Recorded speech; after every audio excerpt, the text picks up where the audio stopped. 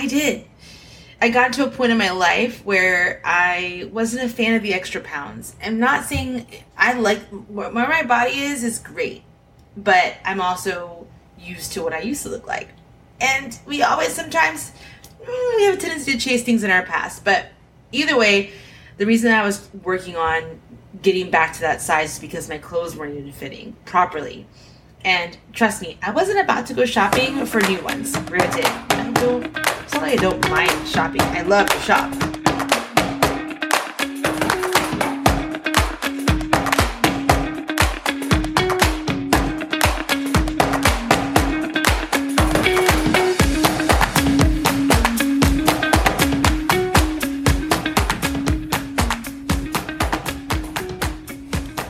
Welcome back to the Unapologetic Millennial Woman podcast. I'm your host, Coco Gunn, and happy whatever day of the week it is for you. Oh my God. So I had to talk about this because it's been a while since I felt comfortable wearing a two-piece. And well, just a few weeks ago, I got out of my shell and I said, F it. I'm going to rock it. Now, let's talk about the moments that led up to this decision, right? Now, I have a drawer full of swimsuits, which majority were two pieces. Keep in mind, this was pre-pandemic. So those bad boys looked amazing on me. Well, most of you are probably still recovering from the pandemic. At least I know I am. Getting that extra weight off isn't exactly as easy as it was putting it on. Besides, my man likes me thick anyway, so he doesn't mind the extra pounds. Anyways, but I did. I got to a point in my life where I wasn't a fan of the extra pounds. I'm not saying I like where my body is great, but I'm also used to what I used to look like. And we always sometimes, we have a tendency to chase things in our past. But either way, the reason I was working on getting back to that size is because my clothes weren't even fitting properly. And trust me, I wasn't about to go shopping for new ones. Granted, it's not like I don't mind shopping. I love to shop. But a whole new wardrobe isn't exactly cheap. So I decided it was time to make some changes and start doing things that would be better for my health. And honestly, as I age, my health is becoming more and more important to me. And I'll be damned if I have to be at the doctor every single week. So I started noticing some better results. And I figured, why not go into that swimsuit drawer and rock the hell out of that bikini? Now, don't get me wrong. I still have some areas that I want to improve on as far as my figure, but I know that I've been working hard. I've been in the gym, and I needed to get over this mindset that we all have within us, which is, what are people going to think about me? What are people going to say about me? It's something that we all do. Oh my gosh, my thigh is out, my cellulite's here. Like, ladies, we do it. I probably still do it. We've just been conditioned to be so concerned about the way that our body looks. And you know what? I'm really excited. I'm really happy that Victoria's Secret, Ari, which is one of my favorite places to shop, they've now made some changes to their marketing, and you're seeing women like me, full-figured women that are, rocking that bikini and rocking that advertisement. I think it's great because that's reality for most of us. So anyway, back to the subject at hand. So after I got over my fear of this bikini, I just decided to tell myself, listen, no one cares.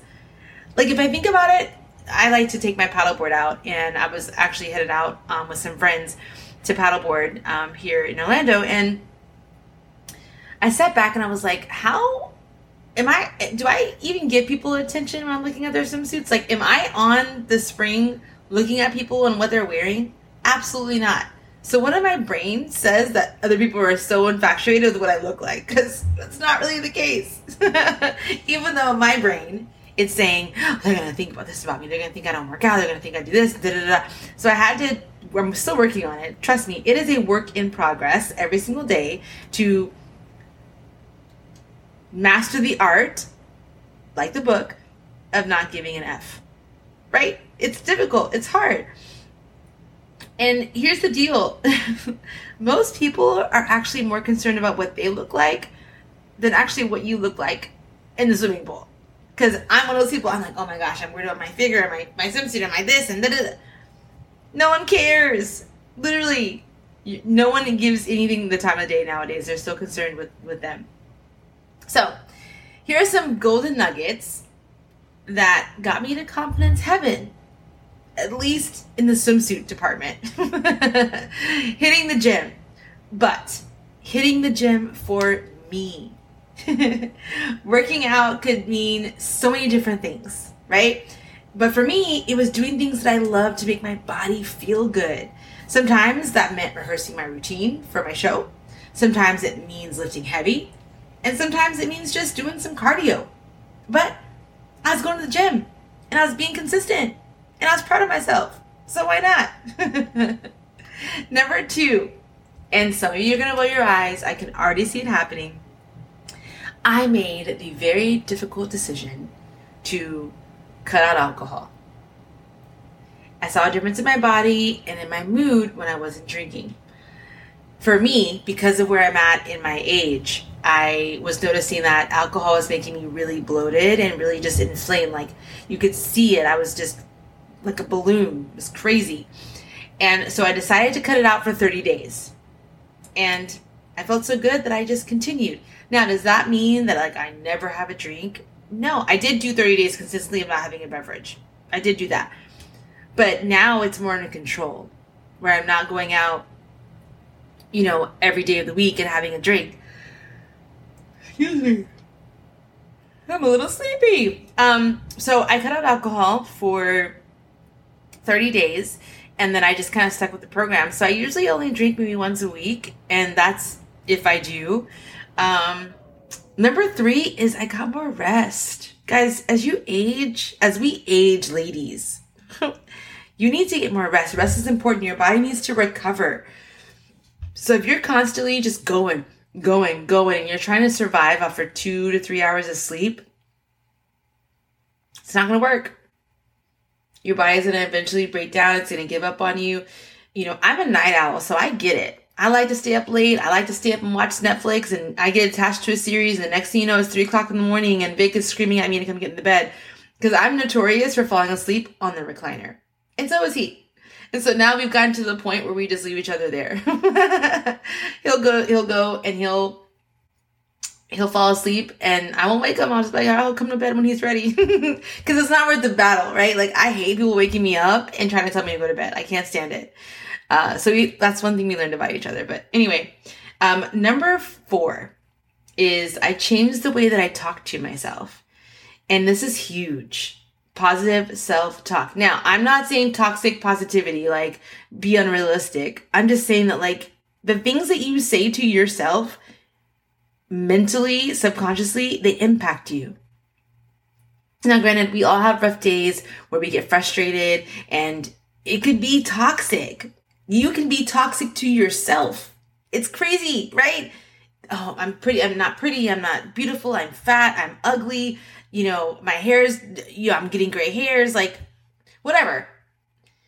To be honest, we as females are probably the most toxic people that we know to ourselves. But we're also chasing expectations that are unrealistic anyway. So it's something we have to work on. And number 5, I think I say this a lot, is, but this one's a little bit different. I surrounded myself with like-minded people that are working out, people that are, talking positive to themselves. Like, you feed off of that. The phrase will forever be the same. You are an average of the 5 people that you surround yourself with. So if you're surrounding yourself with people that talk bad to themselves, women talk bad to themselves, don't know how to compliment themselves, don't have any confidence, don't speak positive things to themselves. As you can hear my dogs. Layla and Brooklyn. I'm recording.